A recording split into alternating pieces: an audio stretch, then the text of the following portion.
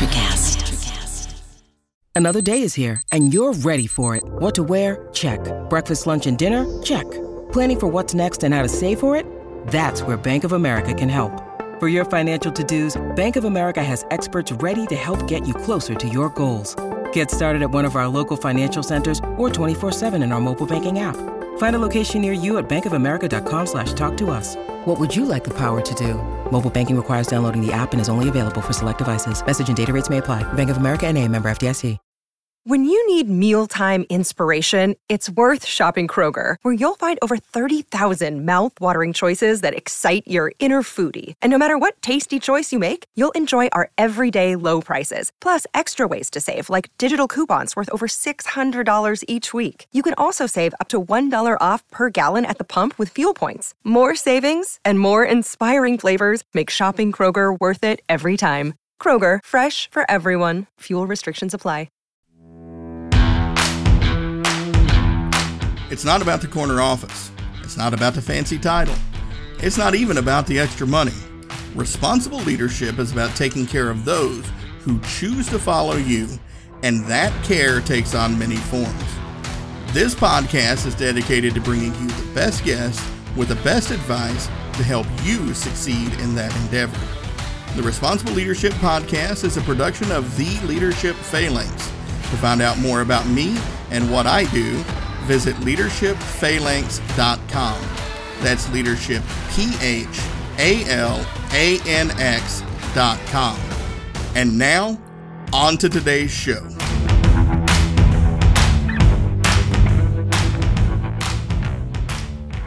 All right, folks, hello and welcome to this episode of the Responsible Leadership Podcast. I've got an outstanding guest for you, as always, in this episode. Scott Jeffrey Miller. I like to always go with the full name out of the gate there. So, Scott, thanks for being with us today. Earl, thank you for the platform and the spotlight. Looking forward to our conversation. Oh, this is going to be outstanding. And folks, when you hear Scott's bio, you're going to understand why I'm excited to have this conversation, because Scott is a highly sought after speaker, author, and podcast host in his own right. He is currently Franklin Covey's senior advisor on thought leadership, leading the strategy, development, and publication of the firm's best-selling books on leadership. Prior to his role, Scott was a 25-year Franklin Covey associate, serving as the chief marketing officer and executive vice president. He currently hosts Franklin Covey's On Leadership with Scott Miller, the world's largest and fastest-growing weekly leadership podcast. And like all my other friends from the Covey family, resides in Salt Lake City with his wife and 3 sons. So, Scott, with that background and your wealth of knowledge there, I'm very excited to hear how you answered the first question I started everybody out with. When you hear the term responsible leadership, what does that mean to you?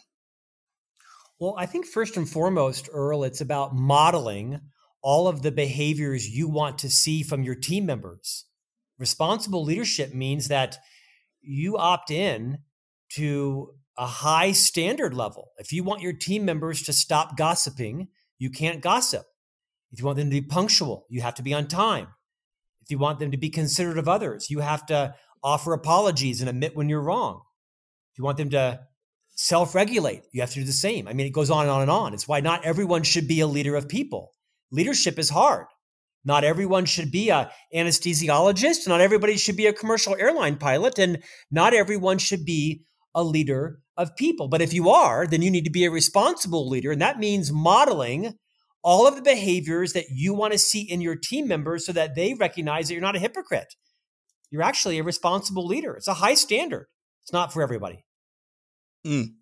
I love that. I love that so much, because the first shield I teach here at the Leadership Phalanx is you are always on display. And it's everything that you just said there. You got to make sure as a leader, if you take up that mantle, that you realize that people are always watching. Your actions, your words have to align. Everything you do is being scrutinized. And I love that, because I think that is one of the responsibilities of leadership.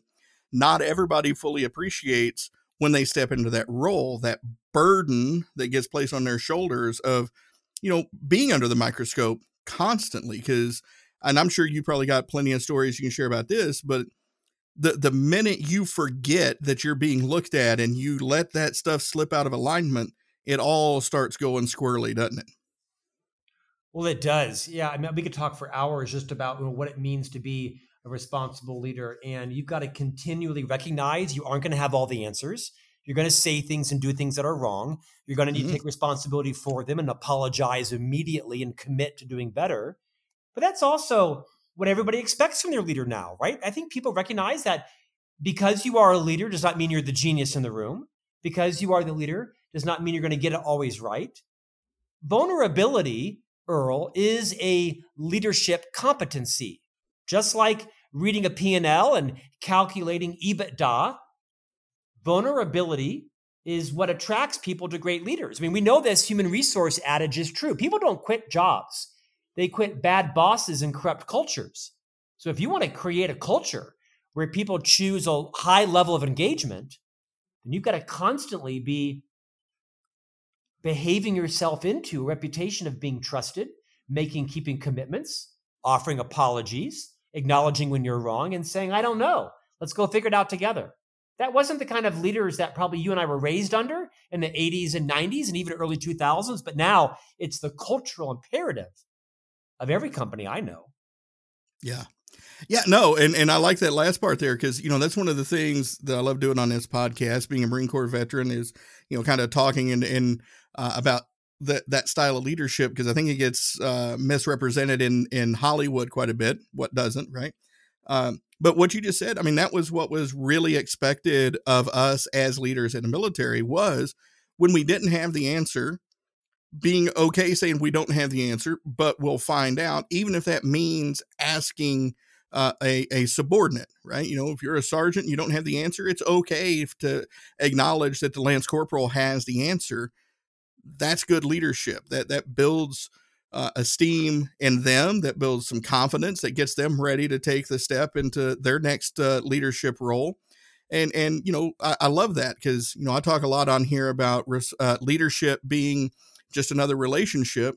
And I tell folks, I said, if I love you is the three most powerful words in a personal relationship, I don't know, or it's my fault are probably the three most powerful words in a leadership follower relationship, right? Wow, I love that concept. I'll expand on that very briefly. People don't quit leaders who love them. Obviously, I mean that in the appropriate sense of the word, but people don't quit leaders that show they care about them. And not just what they can do for their organization, but they care about you and all the roles of your life, including those outside of the company. People don't go across the street to your competition for $1 more an hour or 2% more commission or a $10,000 raise in a uptick. People don't quit leaders, generally speaking, who love them. Yeah, no, 100%. And I think that is the key. That I hope a lot of leaders listening, because I've mentioned this a few times on this podcast, and I'm glad to hear you say that, because I think that is the key that a lot of folks are missing in this great resignation and quiet quitting and all that kind of good stuff is they're not quietly quitting. They're screaming at you that something is wrong in the organization and you need to pay attention and make those adjustments so you don't have that mass exodus at a lot of organizations, because they're not saying I don't want to work. They're saying I don't want to work for you. How's that sound? Earl, it's so well said. This is not your first rodeo. We hear a lot about engagement these days, right? Everybody's measuring engagement. Everyone's obsessed with engagement. And I think sometimes I've even heard the comment that, a leader's job is to create engagement. Well, that's not true. Leaders don't create engagement. I can't force you to be engaged. Right. What I can do is I can create the conditions, the culture, the environment where you do choose to come to work highly engaged. And conversely, I can create a culture where you choose to come to work miserably engaged. But that's the role of a leader, right? Is to create the conditions, the culture, the environment where people feel respected, they feel challenged, they feel loved, they feel stretched. They feel valued. They feel appreciated. They feel like they have a voice. Yeah. It's easier if you and I talk about it, but this is the practical role of a leader. Yes. Well, 100%. And as you're talking about that, the prime example that pops into my head, And I know a lot of people want to talk about the politics side of it, but Chick-fil-A, you just described Chick-fil-A's culture. Like I haven't seen the current stats, but I remember reading a couple years ago, like they fire almost nobody. Like people come in and either figure out that they fit in the culture or they figure out that they don't fit in the culture and they move on. And I think that is a great sign of a strong culture is when what you said, you create the environment and you give people the freedom to say, hey, yeah, this is where I want to be. Zappos was another example. I don't know if they still do where they pay people to quit if they don't want to be there after a certain period of time. But those cultures where you make it's okay for people to not want to be there as long as you've created the proper environment. And I like what you said there because that is great. We see a lot of leaders who take it as an ego blow when somebody wants to move on or somebody wants to take another opportunity. And part of being a responsible leader is helping people make that move, right? Is taking care of them on their journey, right? Well said. Nothing to add to that. Love it. That makes me feel good. So one of the things that we want to talk about here, because I love this book, and I got to be honest with you, this was kind of a blueprint for me because it's something I wanted to do with this podcast myself. But your book, Master Mentors, 30 Transformative Insights from Our Greatest Minds. Let me just start here and ask this, like, so for the listeners, I guess I should back up here a little bit. For the listeners, the way the book is laid out is Scott talks about his personal experiences and conversations that he's had with people on the On Leadership podcast. And I love the layout. I love the way that you kind of give, the little QR codes in here for people to get more information. You give little executables at the end of each chapter. And you really highlight your guests, right? You can give them more of a platform other than quote unquote just being on the show. But how did you come up with this idea? Like, what was your kind of brainchild for turning the podcast into this level of evergreen content? I love, Earl, that you asked this because it was kind of a confluence of a variety of things. I don't know, a decade ago, I heard a depressing statistic, which is something like 99% of all humans go through life never having an original thought. And once I recovered from that insulting statistic, I thought, that's probably very much true. And I thought, my contribution may not have been ever having a truly original thought. I mean, think about the, hundreds of billions of humans in our world. It's probably true. But what I can do is be a great aggregator, great pollinator of other people's ideas. So I had the privilege now of hosting what is the world's largest weekly leadership podcast, 4 years in for Franklin Covey. And I've had some amazing conversations with, Deepak Chopra and Arianna Huffington and Jay Shetty and Sophia Amoruso and Liz Wiseman and Susan Cain and Dan Pink and Seth Godin and on, right? Hundreds and hundreds and hundreds of interviews. And what I found is there were some really amazing nuggets. And Earl, I bet you have had a similar experience. Oftentimes they were dropped off air. Like, Right. In the first 2 minutes meeting the person or in the last 8 minutes where we debriefed it afterwards. And so with their permission and HarperCollins' confidence in me, I have a 10-volume, 10-book deal with HarperCollins called Master Mentors, 30 Transformative Insights from Our Greatest Minds, where with the permission of these guests, I share a single transformative insight from each of them, fairly episodically, easy breezy, short chapters, kind of like chicken soup for the modern leadership soul. And I just share something that I thought was profound or transformational that might hit different people differently based on their role. New parent, newly divorced, newly promoted, newly bankrupt, newly stressed, you name it.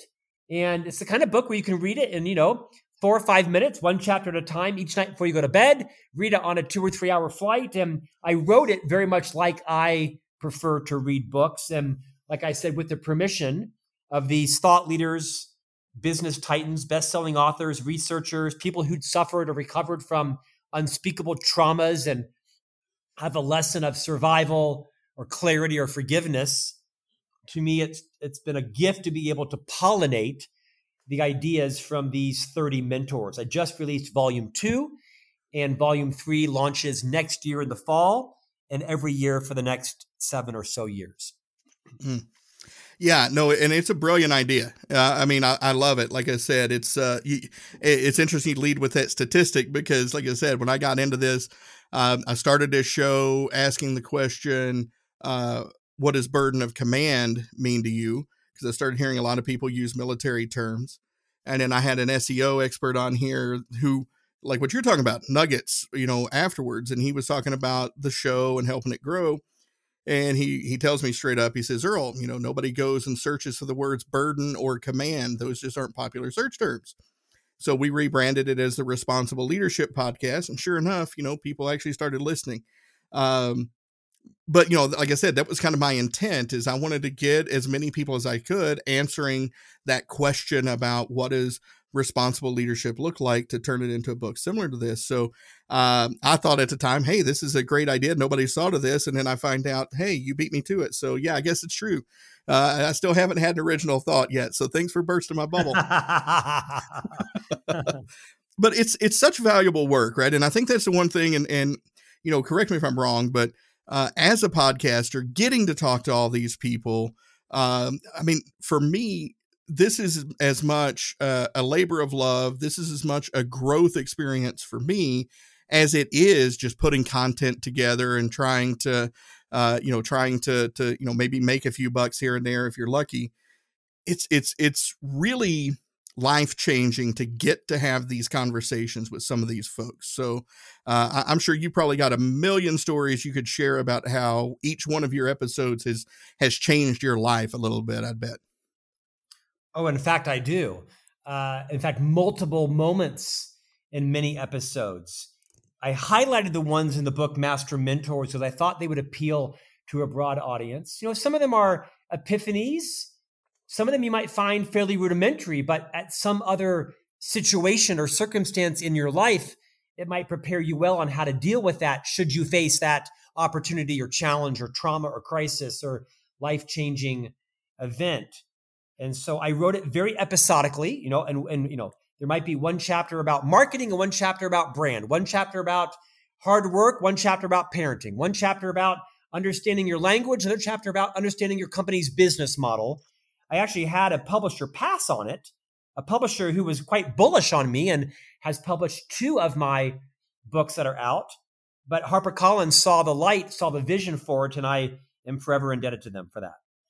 Yeah, no, and I love that because, looking at this, it's true.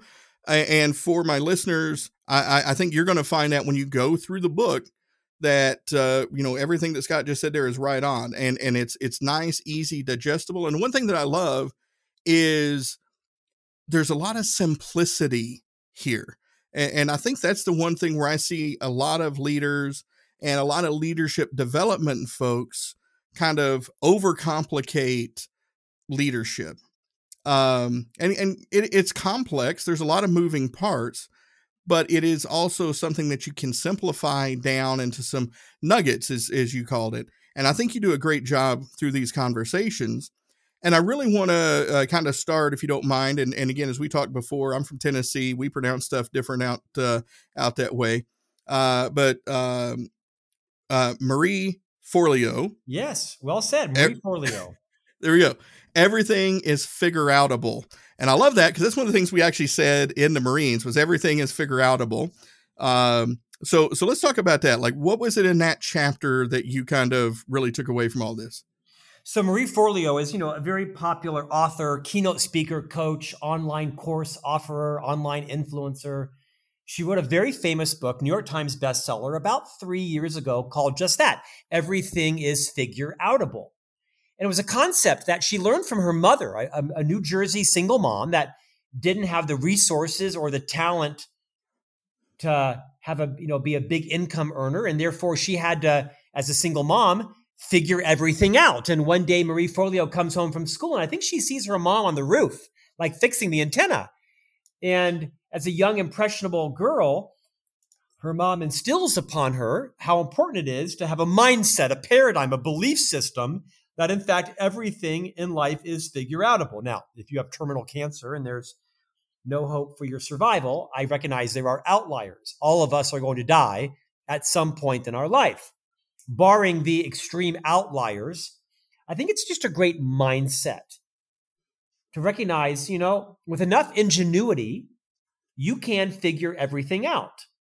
My career has been primarily with the Walt Disney Company for 4 years, and then 27 years with the Franklin Covey Company, the leadership development company based here in Salt Lake City, where I live, founded by the seminal author, Dr. Stephen R. Covey, of course, wrote the book, The 7 Habits of Highly Effective People. And one of the concepts back when Dr. Covey was alive and my mentor and coach and leader in the company was he had a phrase called your R and your I, resourcefulness and initiative. Scott, use your R and your I.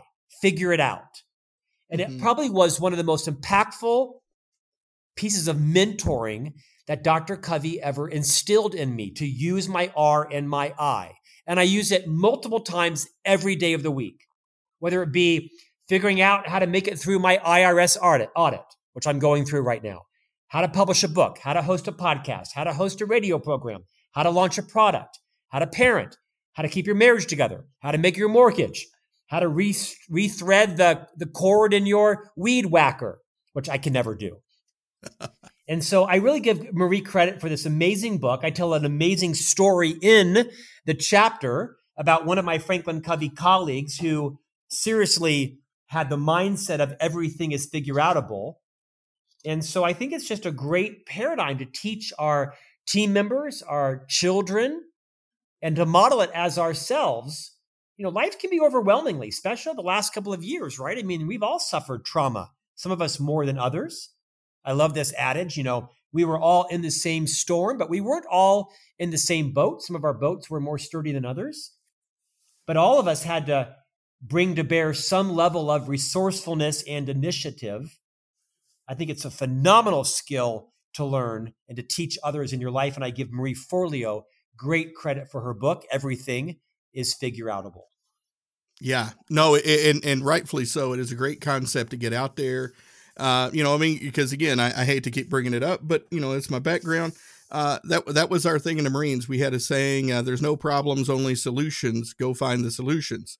Because that was it, right? It's an empowering thing. As you said, if something happens to you and you realize that almost everything, like you said, there's some terminal issues and things like that, but there's something that, and even those, there's something to figure out there. I'm trying to remember the gentleman's name now, but it's a great TED Talk. There's a guy, I want to say he's Danish. But the quick story is he was diagnosed with some heart issue that was, I don't remember, like 80-90% fatal. And he goes home and he tells it, he gives himself a little pity party, but he realizes, hey, I'm a structural engineer. I build tubes all day. The problem with my heart is a tube issue. And so he sits down and he starts engineering the tube to replace what was going on with his heart. And he goes from being an engineer, designing, tunnels and things like that, to being a pioneer in this particular type of heart surgery. So, even with some of these fatal sounding things, if you've got the skill set or somebody, everything is figure-outable. That's how we've got most of the cures for diseases we've gotten. Somebody has gotten it and realized, hey, I'm not going to give up until I find a fix for this. And they do it. So I love it. And I love her mindset. I love the fact she's getting that message out there, and I love the fact that you highlighted it in the book. Earl, thank you for that. I also think it's a talent, right? I mean, you've got to demonstrate humility. I mean, here's a good example. I have a career coaching course called Ignite Your Genius. And it's a self-paced course a lot of companies buy for their internal employees. And I have a big client that wants to deliver it to their Spanish-speaking employees, 2,000 Spanish-speaking employees in Mexico. And they want the workbook translated into Spanish, and they want the videos subtitled in Spanish. And so I need to deliver this by Friday. I've probably made 4 or 5 phone calls today to people smarter than me, just asking which service, how do I do this? What can I do to get it accomplished? And I'm not afraid to ask anybody for help on anything. I have maybe it's my age and my having learned many lessons, but I think it's important that it's the most confident people that are capable of demonstrating humility. It's the most arrogant people who are incapable of demonstrating humility. And I found there is a correlation between speed and humility. The more humble you're willing to be, the faster you can get stuff done. Yeah. Yes. Learn that the hard way. Well, haven't we all? Haven't we all? I love that. That's a great nugget. To go into the break, we're going to take a quick break here, pay some bills, and we'll come back and get a little deeper into Master Mentors, 30 Transformative Insights from Our Greatest Minds.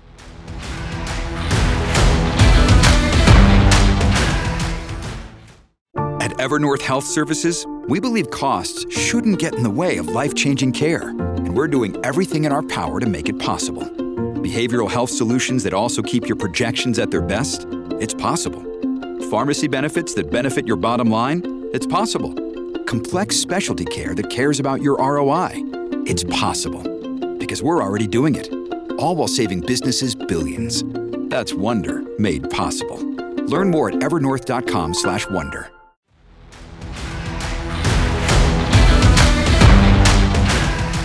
All right, folks, welcome back from that break there. A reminder, we're with Scott Miller, author of Master Mentors, 30 Transformative Insights from Our Greatest Minds, and host of the On Leadership podcast from Franklin Covey. Before the break, we were talking about everything being figure-outable. Definitely, if you missed that, if you're joining us late, make sure you go back and listen to that. There were some great nuggets there. The next one, if you don't mind, I'd like to talk about, because I think this is such an important element for modern work environments, being virtual, spread out. Anybody can be a multinational organization these days, thanks to the advances of that were made during COVID. But you had a lady, Erica Dhawan, be intentional about your virtual presence. And I love some of the things that she hit on there. It was a great chapter for me, brushing up on some of my virtual skills going over this. But I'm kind of curious for you, why did that one stick out? Well, first of all, Erica Dhawan is an extraordinarily well-educated person. I believe she has degrees from 3 Ivy League institutions. She is now one of the most booked keynoters in America, Indian-American genius author of a new book called Digital Body Language. Genius also in her timing. It literally came out right as the pandemic hit. And she basically teaches us in very funny, relatable, practical terms that, your new handshake is your digital presence. Most of us have transitioned, if we're knowledge workers, have transitioned to some kind of hybrid environment. Maybe you're all at 100% at home or you're partially in the office, but regardless, we're still on, these digital platforms multiple times a day. This is my 11th hour in the studio today, 11 hours on Zencastr, StreamYard, Microsoft Teams, Zoom. I've been on all of them today. I've literally been in the studio for 11 hours on 5 or 6 different platforms. And Erica's book, Digital Body Language, is really about helping you understand how do you convey confidence? How do you instill trust? How do you communicate confidently and boldly and invite people to do the same as team leaders? How do you create agendas and use tools? How do you make sure that your camera, your microphone, your handouts, your chat pod, how do you create a culture where people choose a high level of engagement virtually? She's not advocating all virtual or not virtual. She's just saying, hey, this in many ways is a new normal. It's not going back to how it was. Now, maybe the pendulum swung a bit far on this or that, but great book, tactical tools that I capture in my chapter about what is your digital handshake. And I'll tell you, Earl, my point, should anybody be confused, is not to create not to create an executive summary of all of their books at all. I want people to learn from these mentors and go buy their book. Go follow them on social media. So you'll notice in this book, I make several dozen book recommendations. I in no means am trying to create the cliff notes for these thought leaders' books. By the way, not all of them have books, but most of them do. My hope is to introduce people to these master mentors in the hopes that you might find them a valuable investment of your time and to go follow them and actually buy their book. And if you are spending any of your time virtually like you and I are, you must go buy Erica Dhawan's book, Digital Body Language. Mm. No, I love that. And I love that you said that, because that's what I want to do on this show too. And I've tell my listeners this all the time. And, I plug the books hot and heavy. But I think that this, and I'm just going to go ahead and say, folks, just go ahead and put on your calendar to get the next 8 volumes that come out, because if they're anywhere near as good as volumes 1 and 2, you need to put space aside for all of these, because Master Mentors, and what Scott just said is a great way to describe it. You get the nice nuggets, you get to be introduced to these people and find out more about what they do. And that's the same goal I have here. And I just want to take that time to go ahead and plug, yes, Erica's book, but definitely go out and buy Master Mentors and put on your calendar to get future copies, because it's a great, I'm sure you probably heard this analogy before, but it's almost like speed dating with mentors. This book, you can go through, you can read, you got catchy titles for each one of the chapters there, and they really pull you in to want to learn more about what was being said there. So I can't say enough, Scott. I think this book, this format, this approach, it's a master stroke of genius in its own right. And I can't wait to see the next 8 in what you profile in there. But I will say this, the one that stuck out to me next, and I know a lot of people know the name Jon Gordon, but Tell the Truth Mondays. Well, let's talk about that for a second. Tell the Truth Mondays. What's that concept about? Well, for those who may not know Jon Gordon, obviously one of the most prolific authors and coaches, in the world, right? I mean, written so many books, The Seed, The Motive. I mean, he's written, The Coffee Bean. He's probably best known for The Energy Bus, but literally this guy is an absolute machine. His name, of course, is Jon Gordon. And he writes parables, short books, pithy books. Usually they're, fables or parables, but not always. But Jon's also a well-known coach to corporations and professional sporting teams. And I won't share the entire story, but in the chapter, I talk about a story that Jon shares of working with, I believe it was maybe an NFL team. I could have that wrong, but I think it was an NFL team, National Football League. And he talked about how this team had built this culture of where they have this meeting they call Tell the Truth Mondays, where every Monday morning after their Sunday or whatever day, Thursday, I don't follow football that closely, but it seems like there's lots of football on TV most nights these days. But they have a really transparent culture where they sit down as a team and they watch all of the highlights and all the plays from their previous game, win or lose. And they have this transparent culture where everybody rises to the occasion and talks about what they did well and what they didn't do well. There's no finger pointing. There's no obfuscation. There's nothing but ownership. Right. And I liked the idea. I mean, what kind of great culture would that be in every organization if each team had their version of a Tell the Truth Monday? For that matter, what if every family had it? We just sat down and talked about the things we were proud of this week, the ways in which we lifted or minimized members of our family, things that we're proud of and things that we're ashamed of and things we're going to work on to get better at. I love the idea of Tell the Truth Mondays for families. Yeah. Yeah.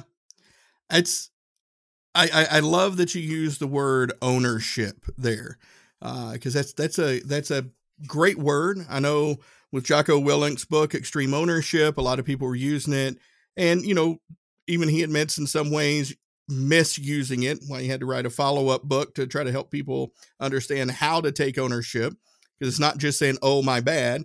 You got to say, "I messed up. here's the action we're going to take to fix it. You got to take actual ownership and make points of improvement.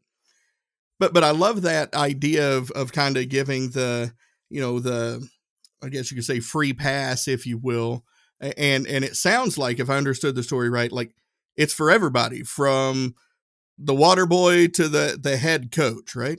Well, that's exactly right. In fact, Earl, my first book I released 3 years ago, probably my best-selling book, is called Management Mess to Leadership Success, 30 Challenge to Become the Leader You Would Follow. And the premise of it is that as leaders, you've got to own your mess.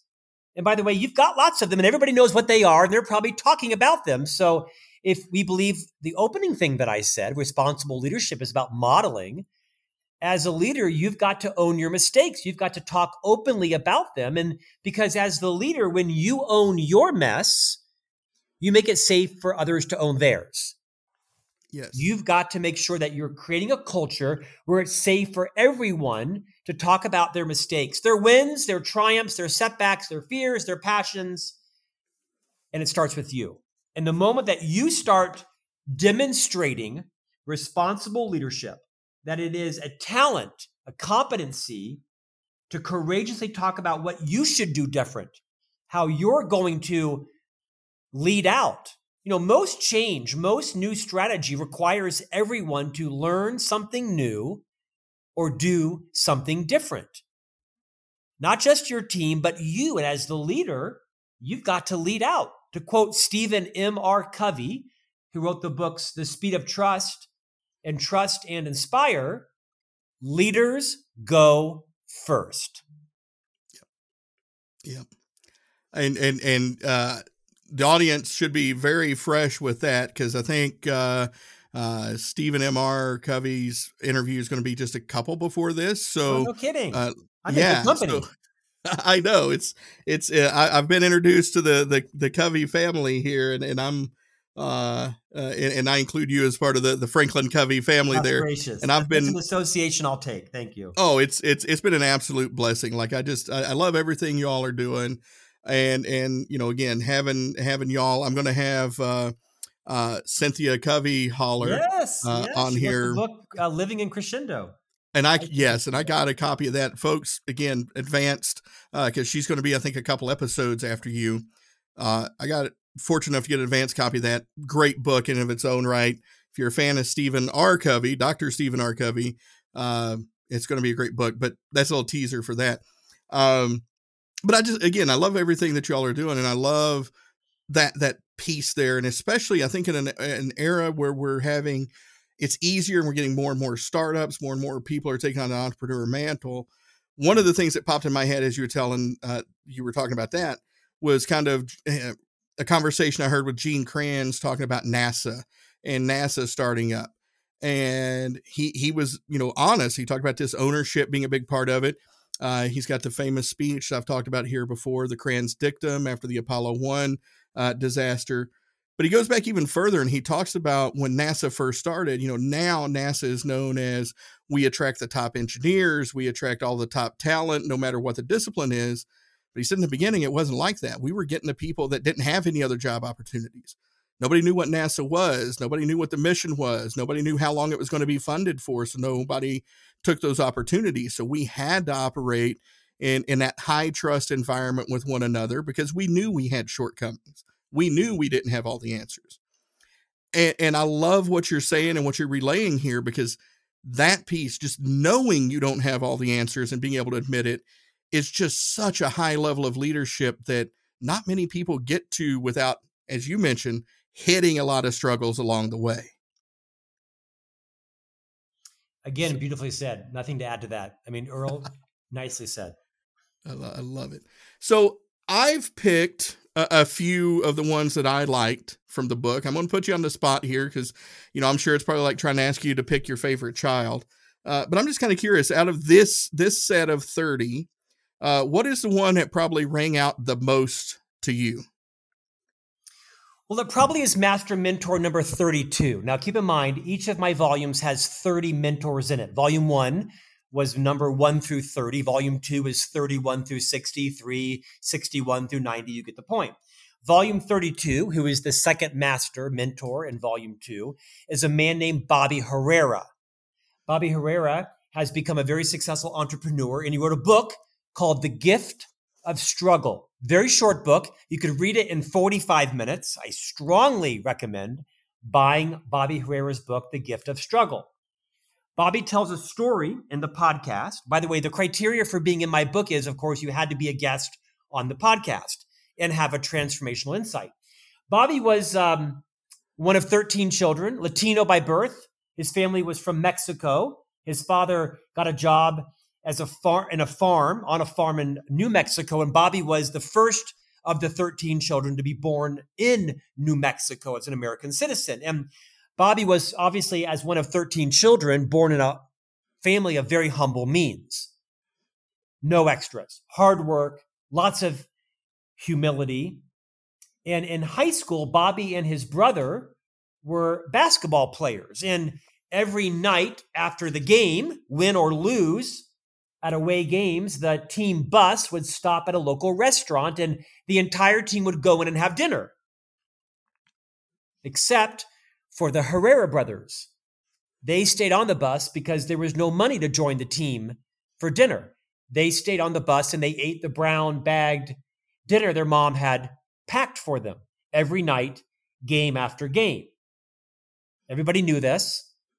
No one even invited the Herrera brothers in because they knew they couldn't come in. My sense is the restaurant wasn't Ruth's Chris. It was probably more like the Sizzler. Right. Until one night, and I always get emotional telling this story, so pardon me, Earl.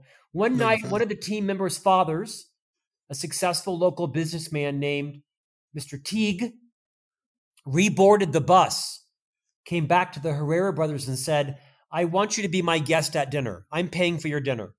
No one needs to know. I want you to join the team. All I ask in return is you go make something of yourselves and pay it forward to someone else. Mm. This was a $5 dinner.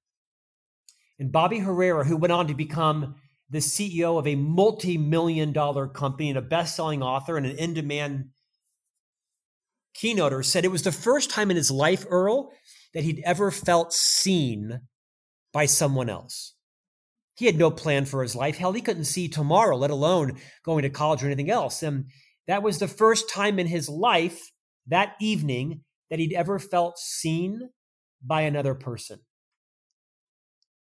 And I share that story because I was born in a family of much more privilege than Bobby Herrera, and I remember the very first time I felt seen by anyone. And I want your listeners to be thinking about it, and hopefully if they read this story, it will have the similar emotional impact it did on me, because in all of our lives, someone reboarded the bus for us. Yeah. Someone made us feel seen. And each of us, regardless of our positional power, our income, our stature, our title, our competence, we all have the ability to board the bus for someone else and to make them feel seen. Because at the end of the day, all that matters in life is your reputation and your relationships. And everyone just wants to feel heard and be seen. And that's just like one example of the powerful stories, I think, that come out in this book from these 30 master mentors. I'll leave you and your listeners tonight with who boarded the bus for you and who will you go board the bus for as well. I love that. That is such a beautiful story. And listeners, I really want to know the answer to that question. So when you're listening to this and you're interacting with it on social media, tell that story. I want to hear the story. I'm sure Scott wants to hear the story.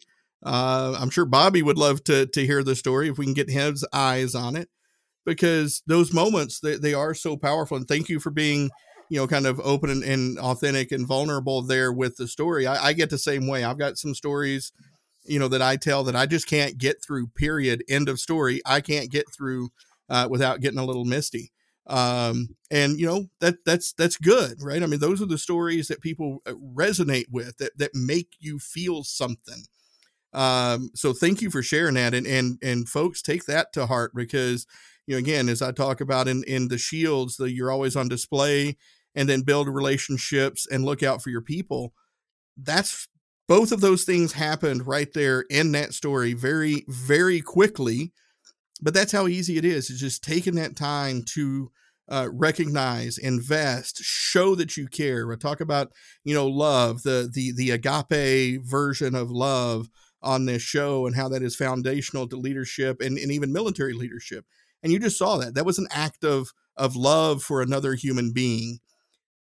And look at the difference it made, because growing up in around a lot of the Hispanic culture in both Northeast Tennessee, not a place a lot of people associate with Hispanic culture, but having lived in New Mexico for a while, I can tell you like that meant a world of difference to have somebody just say, hey, let's have a meal together, because it's so important to that culture. So thank you for sharing that story. I really appreciate it, Scott. Earl, thank you for giving me the time to put the spotlight onto all of these 30 mentors today. Be honored if your listeners found any of this inspiring. Pick up a copy of Master Mentors. There'll be 10 volumes in the series.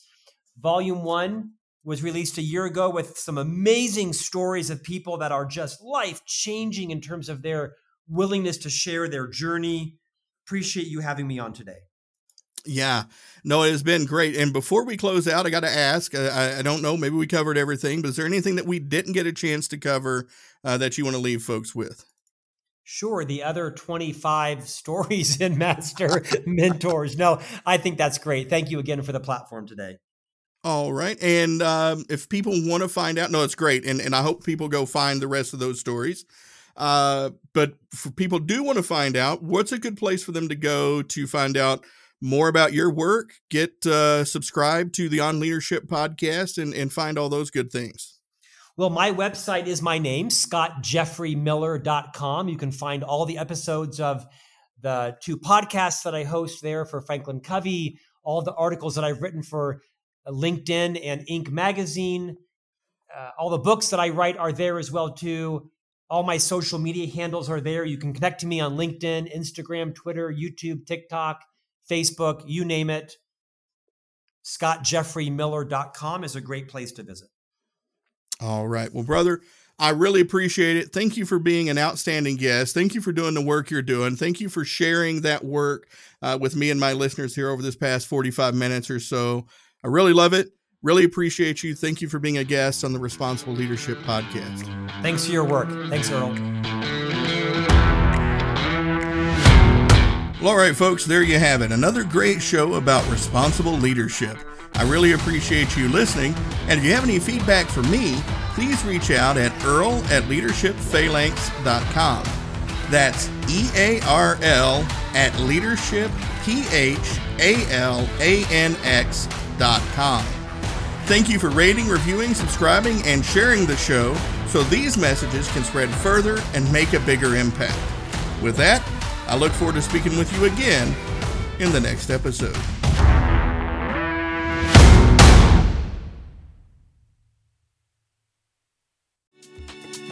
Hey guys, it's Miriam Love here, and I want to share something very special with you. Check out my new release, All In, the Spanish remixes, out now on Electric House Records. And always remember, be love, share love, all love. Available now wherever you listen to music.